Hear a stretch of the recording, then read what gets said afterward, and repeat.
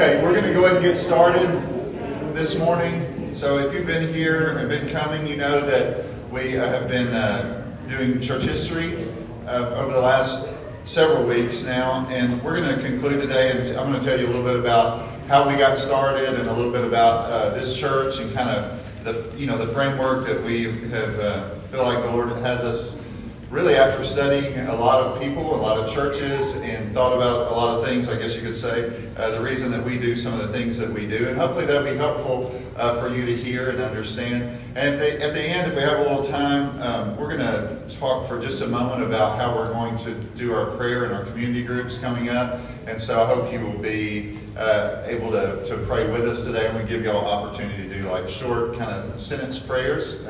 And I'll kind of explain how that goes. So if we have time, we'll do that, and it'll be good. So let me pray for us. Father, give us wisdom and understanding as we seek to continue to do what you have called us to do by your grace and for your glory. Pray that we would be a people who treasure the things that we see in your word, and that we would be open to your guiding us or helping us understand more and more as we go along the way.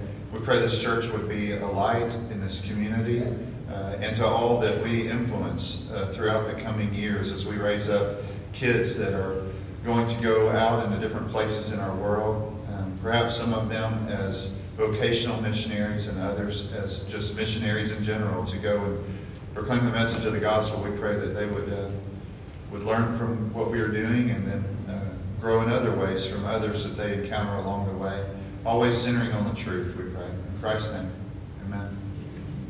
So I'm going to tell you a little bit about my life, and we'll kind of how this started out and what made me think about these things or consider planting a church early on. And so I grew up at First Baptist Church Wake Village. That's not very far from here. Just a couple of miles from here, and then I served on the full-time staff there for like 8 years. And so I spent a lot of time working with students and kind of in an associate role where we were involved in a lot of different things. And so I got to maybe work in all aspects of church life and think about it during that time. One of the things, just from the standpoint of teaching the Bible and preaching, if you will, that helped me is I grew up with parents that listened to tapes, like a cassette tape, of sermons all the time. And one of the people that my dad had somebody when he was younger say, hey, you ought to listen to this guy. And his name was Cliff Palmer, and he lived in Northwest Arkansas. And he passed away a couple of years ago in his 90s. But he preached through books of the Bible. And so my dad was really hungry to know the Word. And he would preach verse by verse through books of the Bible, kind of like what we would do here. You might have heard somebody say, or heard it called expository preaching. And so as a child, my mom, when she was getting ready in the morning or getting ready to go to bed at night, oftentimes I would hear on these cassette tapes this guy preaching through the scriptures. And I knew that I wasn't necessarily that interested all the time in what was being said, but I did know that he preached with authority, you might say. And I thought it was really helpful. So I visited. He kind of retired and then went back to help this small church that was kind of, the area was growing in Northwest Arkansas. And they asked him, could you come help us for a little bit? And he was going to just do it for a couple months and turn into like several years. But anyway, at 19, I went and visited with him one time, and I visited a number of churches up in that area. And when I heard him speak, I could not believe, not because he was a great orator in the sense of like putting on a show, but because there was this understanding of the Word of God that like blew my mind. And so I remember sitting there, I took a little notepad, because my parents always carried a notebook, wherever we were. I took a notepad, and when we were done, after he like preached for 40 minutes or whatever, I had pages and pages of notes. And I was amazed that somebody could speak in that way. And I thought in my mind at the time, which I always believed I was far from ever being a pastor, never really would have ever chosen that route. And I thought at the time, though, if you were going to do this, that's the way you would do it. You would explain the Word as it's written so that people understand. You basically would help people learn how to read the Bible well. And that would change their life because the Word of God is powerful. And through the Spirit, He does do this great work. And so I sat there in awe, and I just couldn't believe it. And after I went and visited with him a number of times about different things. But after visiting with him, I thought, I just think that is important, that people would know the Word of God. And, sometimes like in our culture and in really maybe most churches or whatever, you would go and they would like cherry pick verses. So what I mean by that is like a pastor would have a topic that they want to talk about. And then they would pull verses from that, and then that's what they would do. So the sermon would be, in a way, like if you listen to his sermons over 10 years, you still might not know how the Bible fit together. That's just a reality. Now, you may know some doctrine and know what y'all believe, but you would not necessarily know how the Bible fit together. I didn't think that was a good thing, because if you're going to know your God, you have to know what He said. And if you're going to know what He said, you have to know how He said it. And so you follow the flow of thought in a passage, then you know more and more about God, and therefore it changes your life more and more. And so I just thought that was really important. And really we're standing on the shoulders of others when we do that, because there are many who have taught through. Now, that is not to say there's never a time for a topic. That's not to say that there's never a time for expressly doctrinal preaching. But over the long haul, I think if you're going to teach people the Bible, you have to teach it in a way that God gave it to us. And so that's kind of what we do. If you want to create a cult, you just take a few verses and you keep pounding them in somebody's head until they all believe it. And then they think they know the Bible. If you want to malnourish people and keep them as infants, you can do that same thing. But if you want people that are eating solid meals, and as a result, just like whether you're exercising or eating right, they are growing and flourishing, I think you have to teach the Bible in the way that it was given to us. So that makes sense why we did that? It was a big part of and so what happened is I of course heard this man, and he was not alone, although he was alone in his circles, I think, for the most part. But then I heard about people like John MacArthur, Stephen Lawson, Tom Nelson, John Piper, and a host of other people, and Tim Keller. You started listening to people, and I thought, oh, well, there are other people that teach through the Bible and reveal what God has said to us in a way that, the way that Grace to You calls it, unleashing God's truth one verse at a time. It's it's so powerful. You're just wanting to take all the things that maybe hinder us from understanding, and then make it a little more clear, and then it'll do the work. It's kind of the idea. Okay, so I thought that was really helpful. Then I had this other person in my life that ended up being involved in helping me understand a lot of things. And I'm telling you all this to say this is why, it's not all about me, but this is why the church kind of functions in the way that it does. The other deal was I really want to know how to study the Bible, and I was not a great student. I did not work hard at learning. I just kind of thought, I don't need that bad. I'll do something else and figure it out and all that kind of stuff. And so in school, I was not a great student. And so I didn't pay attention to everything that I needed to, and I got by, and that was kind of it. But when it was time to start reading the Bible, I thought, I probably have to go back and think about being such a sorry student and become a better student, right? And I didn't really like literature, and I didn't really like reading lots of things, and I didn't want to read books that were, I didn't want to read anything. I wanted to play outside, and we enjoyed ourselves as kids and outside and doing all that kind of stuff. So reading was not that important to me, unfortunately, and I'll say that. So then I began to think, I need to study and learn, and I want to learn. I long to hear and understand God's Word. My dad comes to me one time and says, hey, there's this training on how to study the Bible in Dallas. Would you want to go? And so I said, well, sure, I'll go. And it was a part of this ministry called Precept Ministries. And maybe some of you have heard of K. Arthur. She was the founder of that. She and her husband founded it, but she was kind of the person that a lot of people would know because she did a lot of teaching. And they started out, it's kind of a youth study that she did, and then she did women's studies, and then they began to touch all kinds of people. And they taught them how to study the Bible.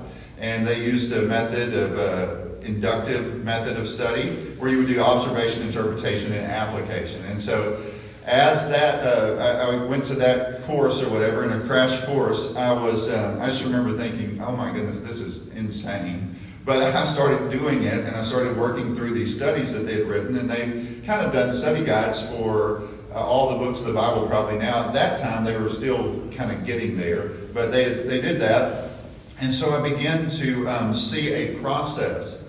And the process was, they had a study guide, there was discussion, and then there was a lecture, and then there might be some kind of application thing at the end. But anyway, in that process, I began to learn stuff, and I realized, just like when you, are driving a nail into something, and you're trying to put something together, you hit the nail, you hit the nail, you hit the nail, and then you drive it in, And so that was just kind of like driving it into my head.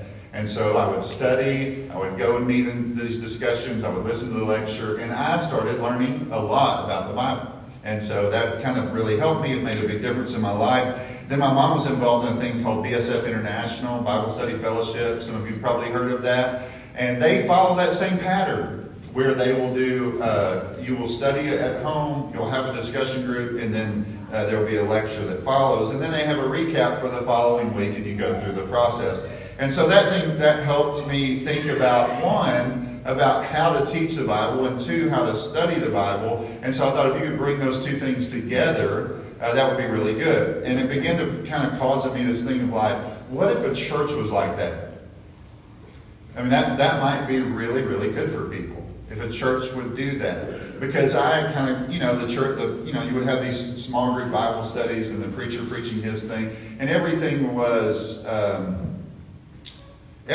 different, and so there was no continuity. And so I didn't really think that was that great because, like I said, most of the preaching was topical, and a lot of the studies were topical. And so the people were just, I don't feel like people knew that much about the scriptures, and I thought that was unfortunate. Okay, so then, again, my father kind of said, I finished my bachelor's degree, and he was like, you should go to seminary. And as always, I'm not really big on going to school. I wasn't at that time. I would greatly encourage you to do that now. But they have, I don't know if you probably know this, but like a Master's of Divinity, and it's a 94-hour master's, so it's like 3 years of full-time school, and you go and study. And so he said, you would probably learn all that stuff in 20 years on your own. May have some gaps in there, but if you went and studied for 3 years, you could learn it all quickly and digest it and kind of go from there. And so I was kind of convinced, I guess you could say, and I went and studied for those years. And one of the things that happened was also, I realized that, you know how Elijah thought he was on his own, all by himself? That's how I thought about some of the ministry stuff, because I was in student ministry, which at that time was nothing but not just entertainment, but much of it was entertainment. Because people just wanted to say, my kids want to have fun, provide them a fun environment. Wouldn't it be better for them to have fun in church than not? And that was kind of the way that people thought of student ministry or youth ministry or whatever. And so I thought that was not a good idea, because we're training people not to have fun. The church is equipping people with the truth to fight spiritual battles. Right? And that's kind of, onward Christian soldiers. And you don't train soldiers with throwing cotton candy at them and saying aren't you really strong now and ready to fight the battles that you're going to face in life? That just won't happen. Nothing wrong with having a little fun, but that's not really the goal, is to train them. It would be like trying to train an army that way. You want to train an army and be like, hey, we're going to goof off and y'all are going to have fun at basic training, and afterwards it's going to just be fun. And you're going to sit there and play video games together. And then there's a war that shows up and everybody's not prepared. So that seemed done to me. Okay, so we started thinking about those kinds of things, and I worked in the student ministry and did that. And then going into seminary, I realized I was not alone.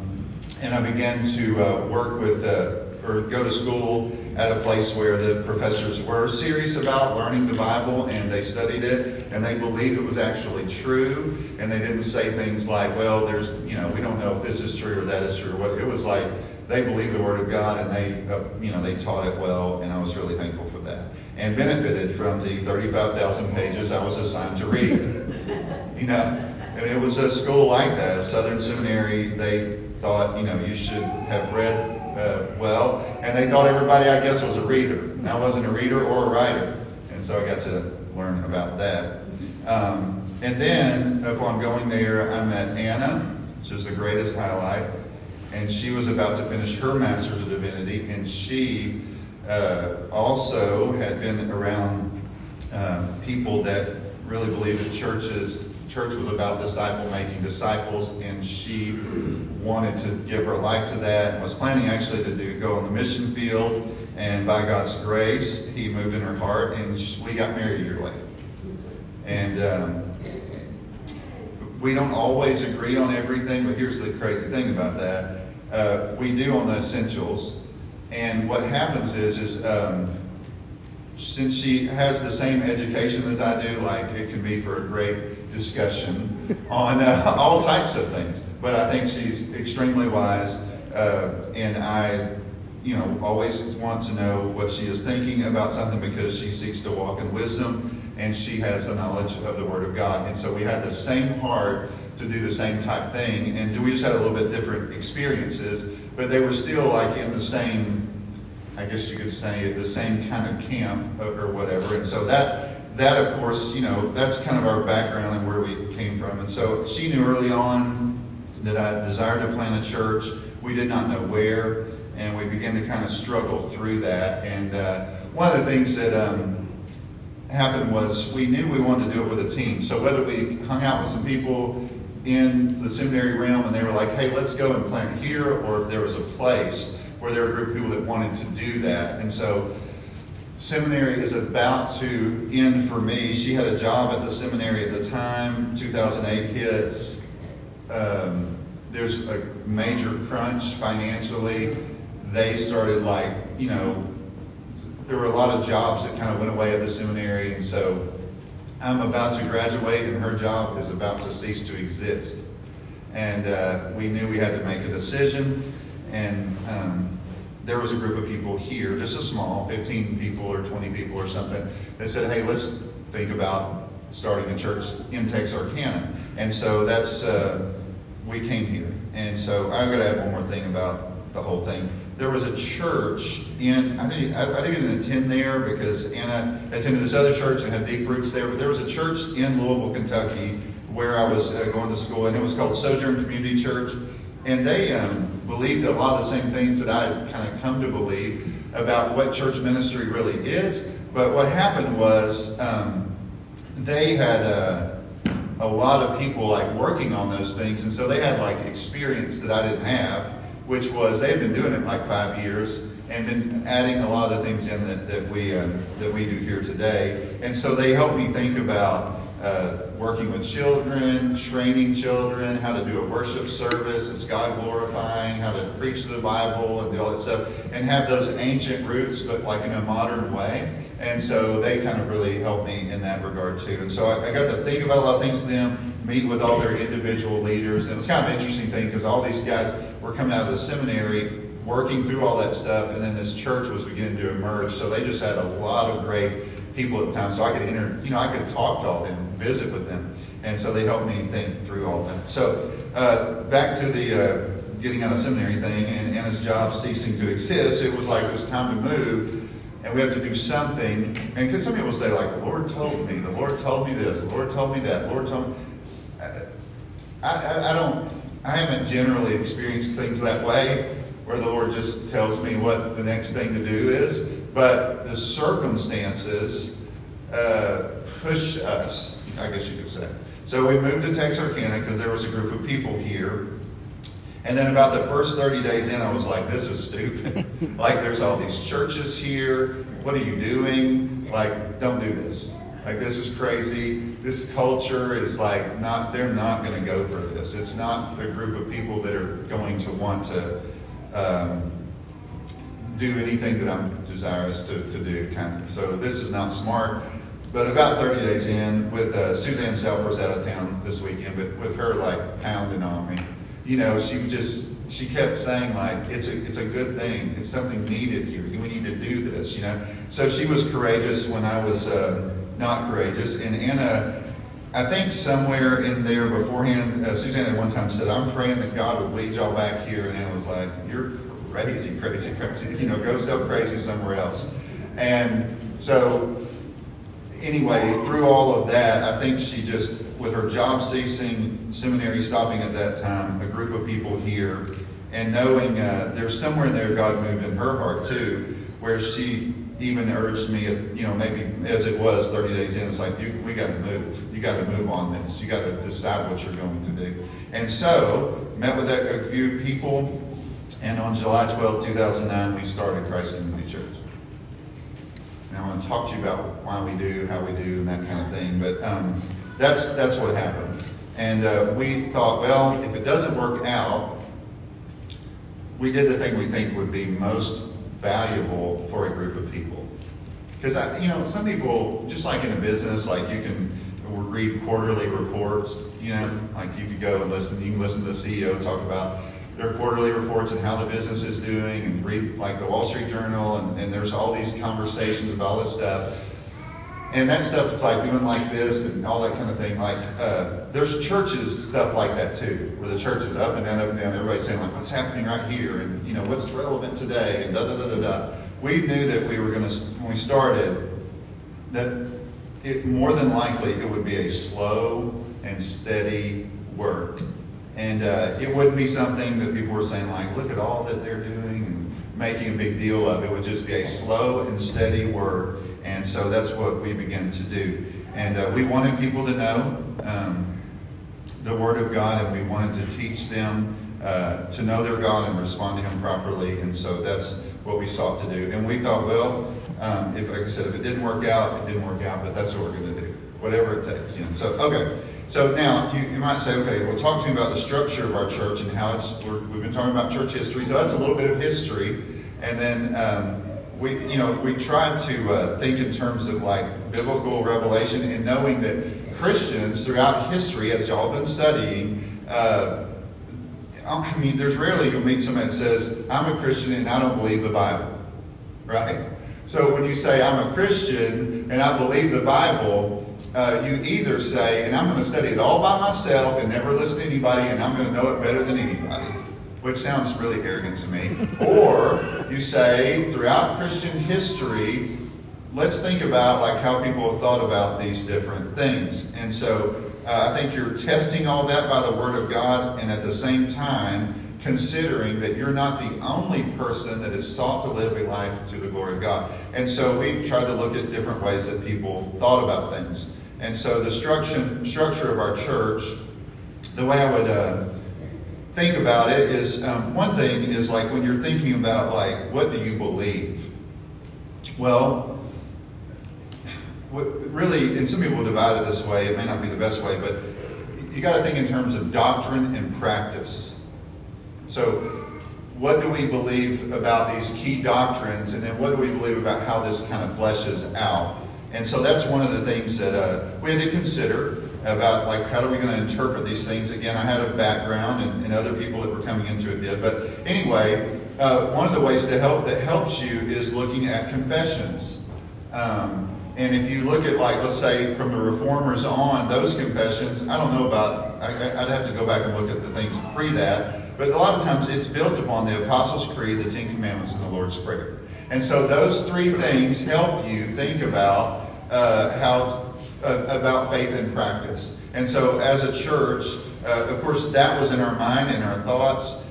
You'll notice if you were to look at kind of, we have a basic statement, and then there's like the Baptist Faith and Message of 2000 that kind of was something that I grew up in under my tradition. We like thought, okay, I can understand that, I can comprehend that and think about that. One of the things in our church we've used is the like New City Catechism, which kind of takes you through doctrine and practice over 52 weeks out of the year and helps you understand and think through those things. And so we have a basic statement of faith, and then we kind of lean on these other things to help us consider how to explain and express doctrines and understand them.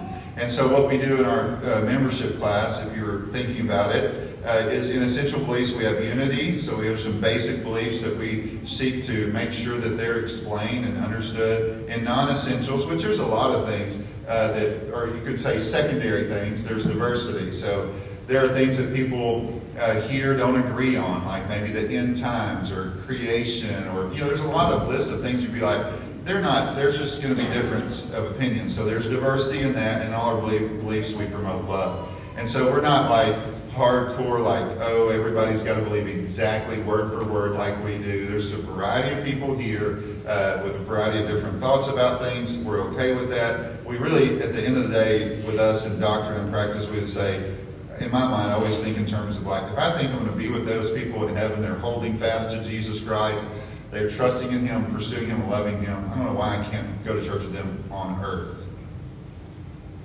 It's kind of the way I would think about that. Okay. Now, with leadership stuff, we have elders, and so we think that a plurality of elders in Titus and in 1 Timothy, you see that.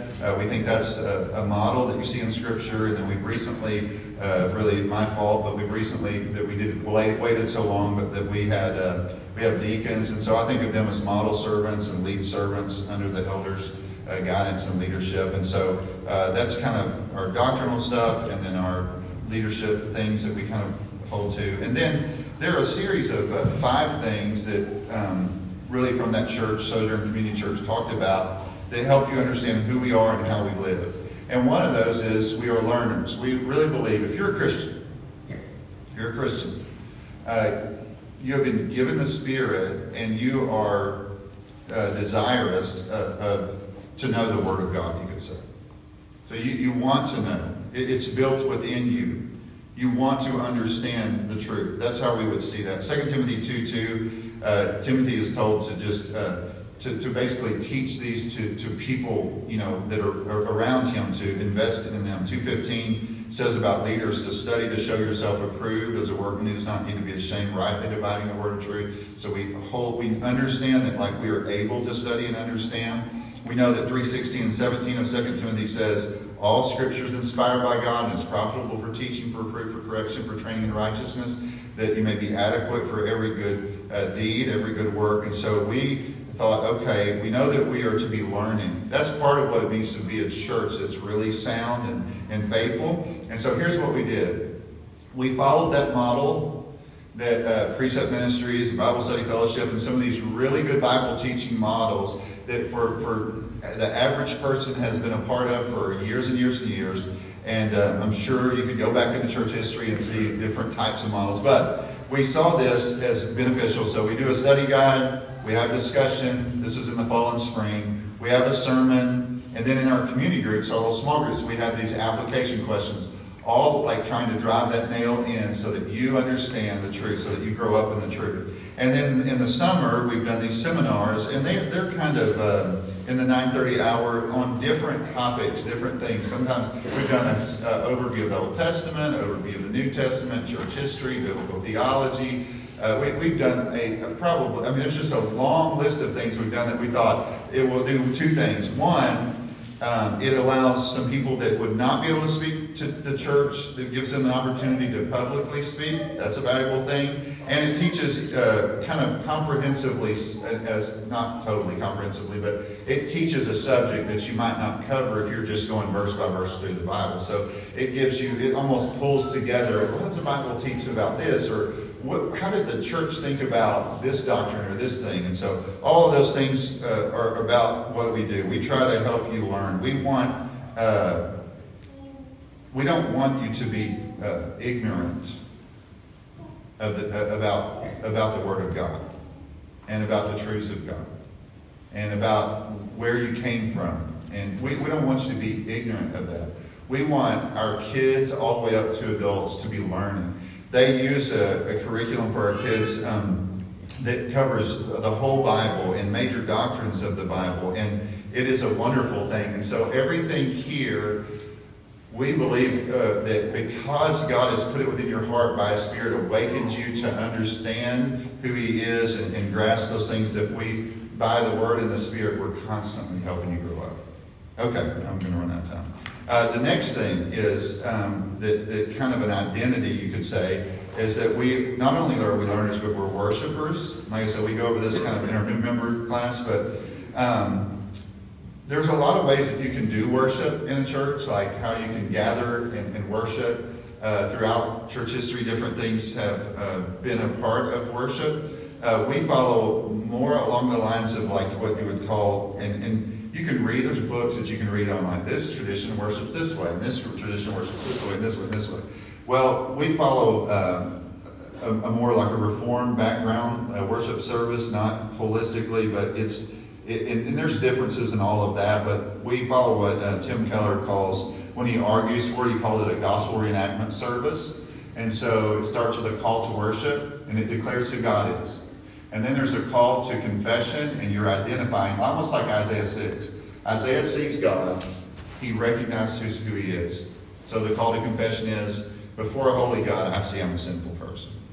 And then there's an assurance of pardon, which is again in Isaiah 6 too. But there's this assurance of pardon, and that is that in Christ, the promise is, if you put your hope in Him, you will be saved. He has done everything so that we can be reconciled to a holy God. So that follows that pattern, and then you have the ministry of the Word and the ministry of the table, which in the ministry of the Word, the preaching of the Word, we're expounding those truths, that God is holy, man is sinful, Christ is Savior. And in the ministry of the table, we're saying, when people come to the Lord's Supper, we're saying to them, hey, you know what? God is holy, you're sinful, and the only way for you to be reconciled is through the shed blood of Christ. The body of Christ is broken, the blood of Christ was shed for you so that you can be reconciled to God. So that's a big deal for us. We think that's important. We follow that pattern. In our new member stuff, it speaks of the audiences of worship, which this was a big deal. When I was growing up in church life, the seeker-friendly movement was kind of had started. And you'll see this in churches all around. And the seeker-friendly movement goes like this. What does the person that's not a Christian, but is, for whatever reason, they would frame it like this, that is seeking after God, what would they want in a church service? What are they looking for in a church service? And so when that question is asked and you try to answer it, you say, well, our culture really likes to be entertained. We'll have the best entertainment. Well, our culture loves therapy. We'll have the best therapeutic preacher. You know? And so you're building all of that on those things. We, on the other hand, would say the first audience, if it's a worship service, we are not worshiping the seeker. Okay. The first audience is God. We are saying, what we do in here, is it God-friendly? Will God be honored by it? Will people exalt God? Like, are we, the words that we say, are they God exalting? Those songs that we sing, are they God exalting? The preaching that's done, do they exalt God? Do they reveal Him? Are they for His praise and for His honor and for His glory? And so we seek to do that. And then the second audience would be Christians.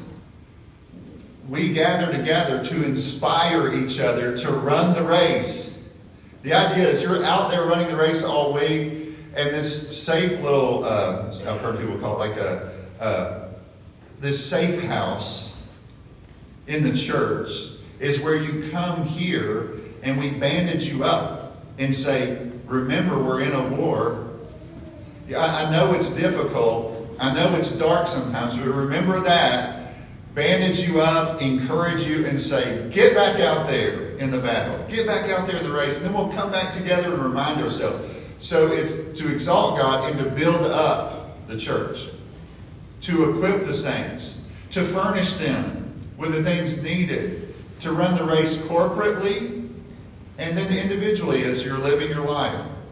And then thirdly, before the watching world, we know God will send lost people to us. We have children that have yet to believe the gospel, and we want them to see who God is and then what it means for the body to minister to itself so that they are like the love of Christ in the midst of the body compels them.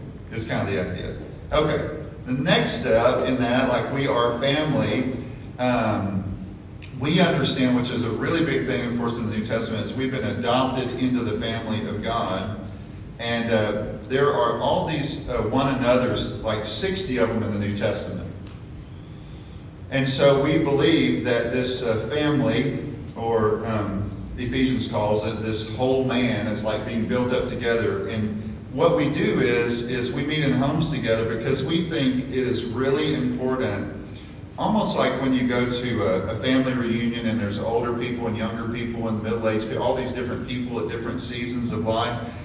We really think it's important for all seasons of life to get together and to be able to inspire each other and help each other move forward and grow together.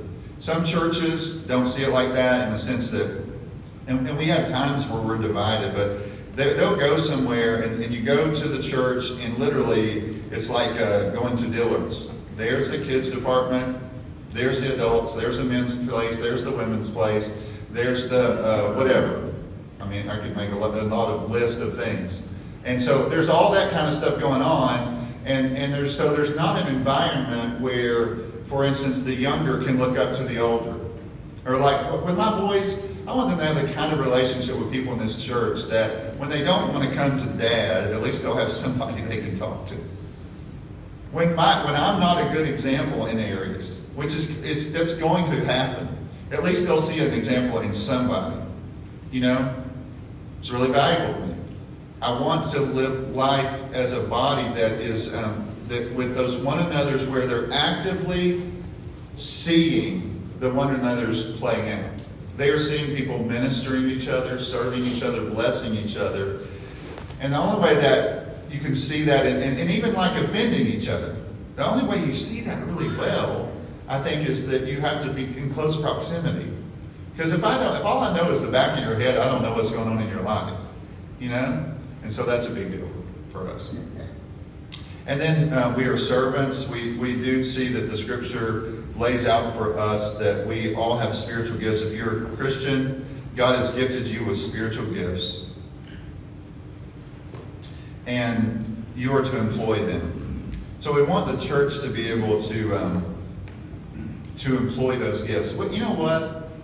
In some church contexts, the way that people think about things is you hire staff to do it.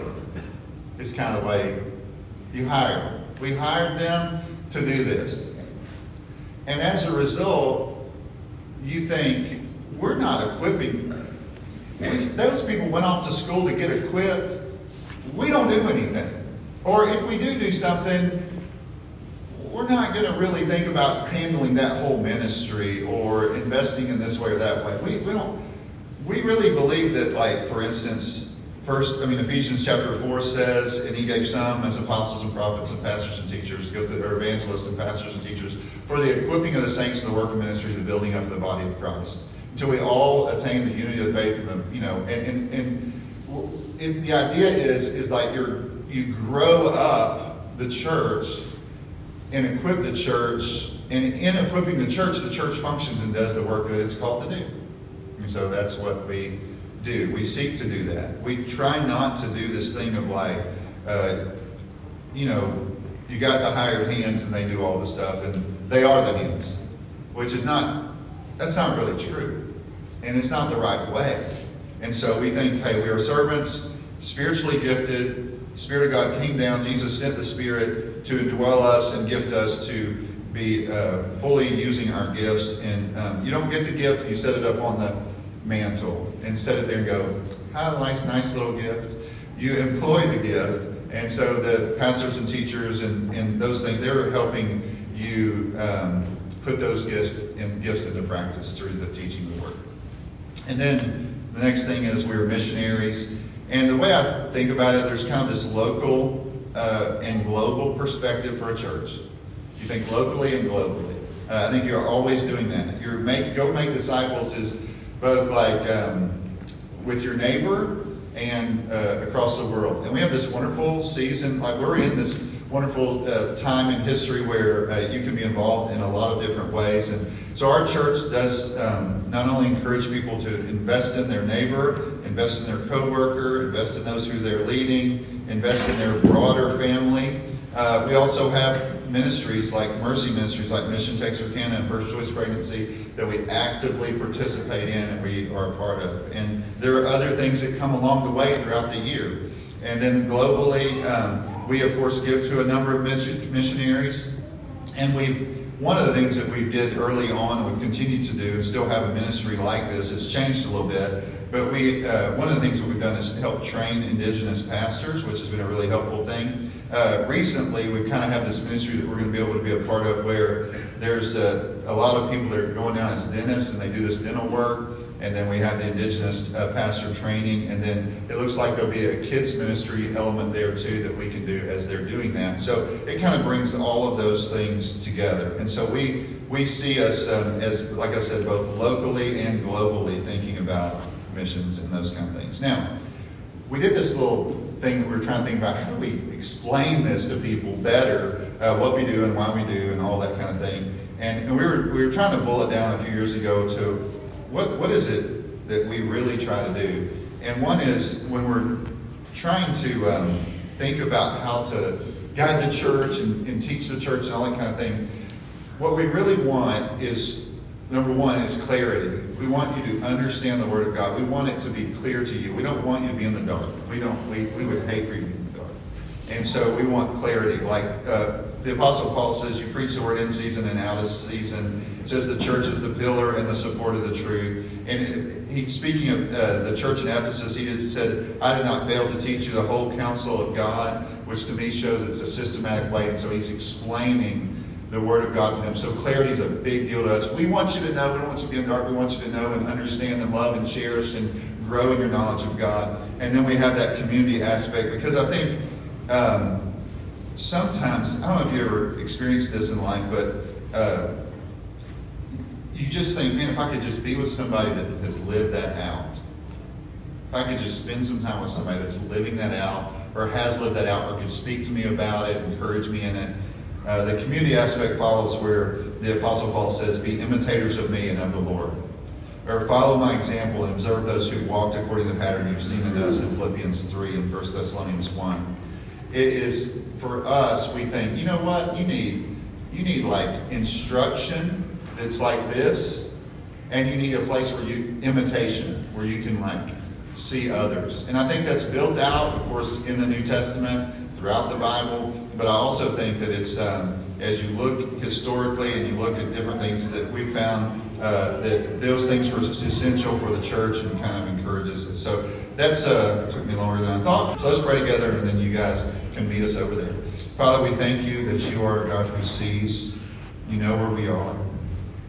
You watch over us in ways that we are not even aware of. We thank you for doing that. Lord, we know that we forget that you are doing that. We forget that you see us and that you are never slumbering or sleeping, that you're always doing that. We sometimes find ourselves thinking like, if we don't watch out for ourselves, that we're all alone in this world. And if we don't watch out for ourselves, we'll never get through this life. And we just confess that before you. Lord, I thank you for all the people in this church that have been willing to be a part of what we've done here.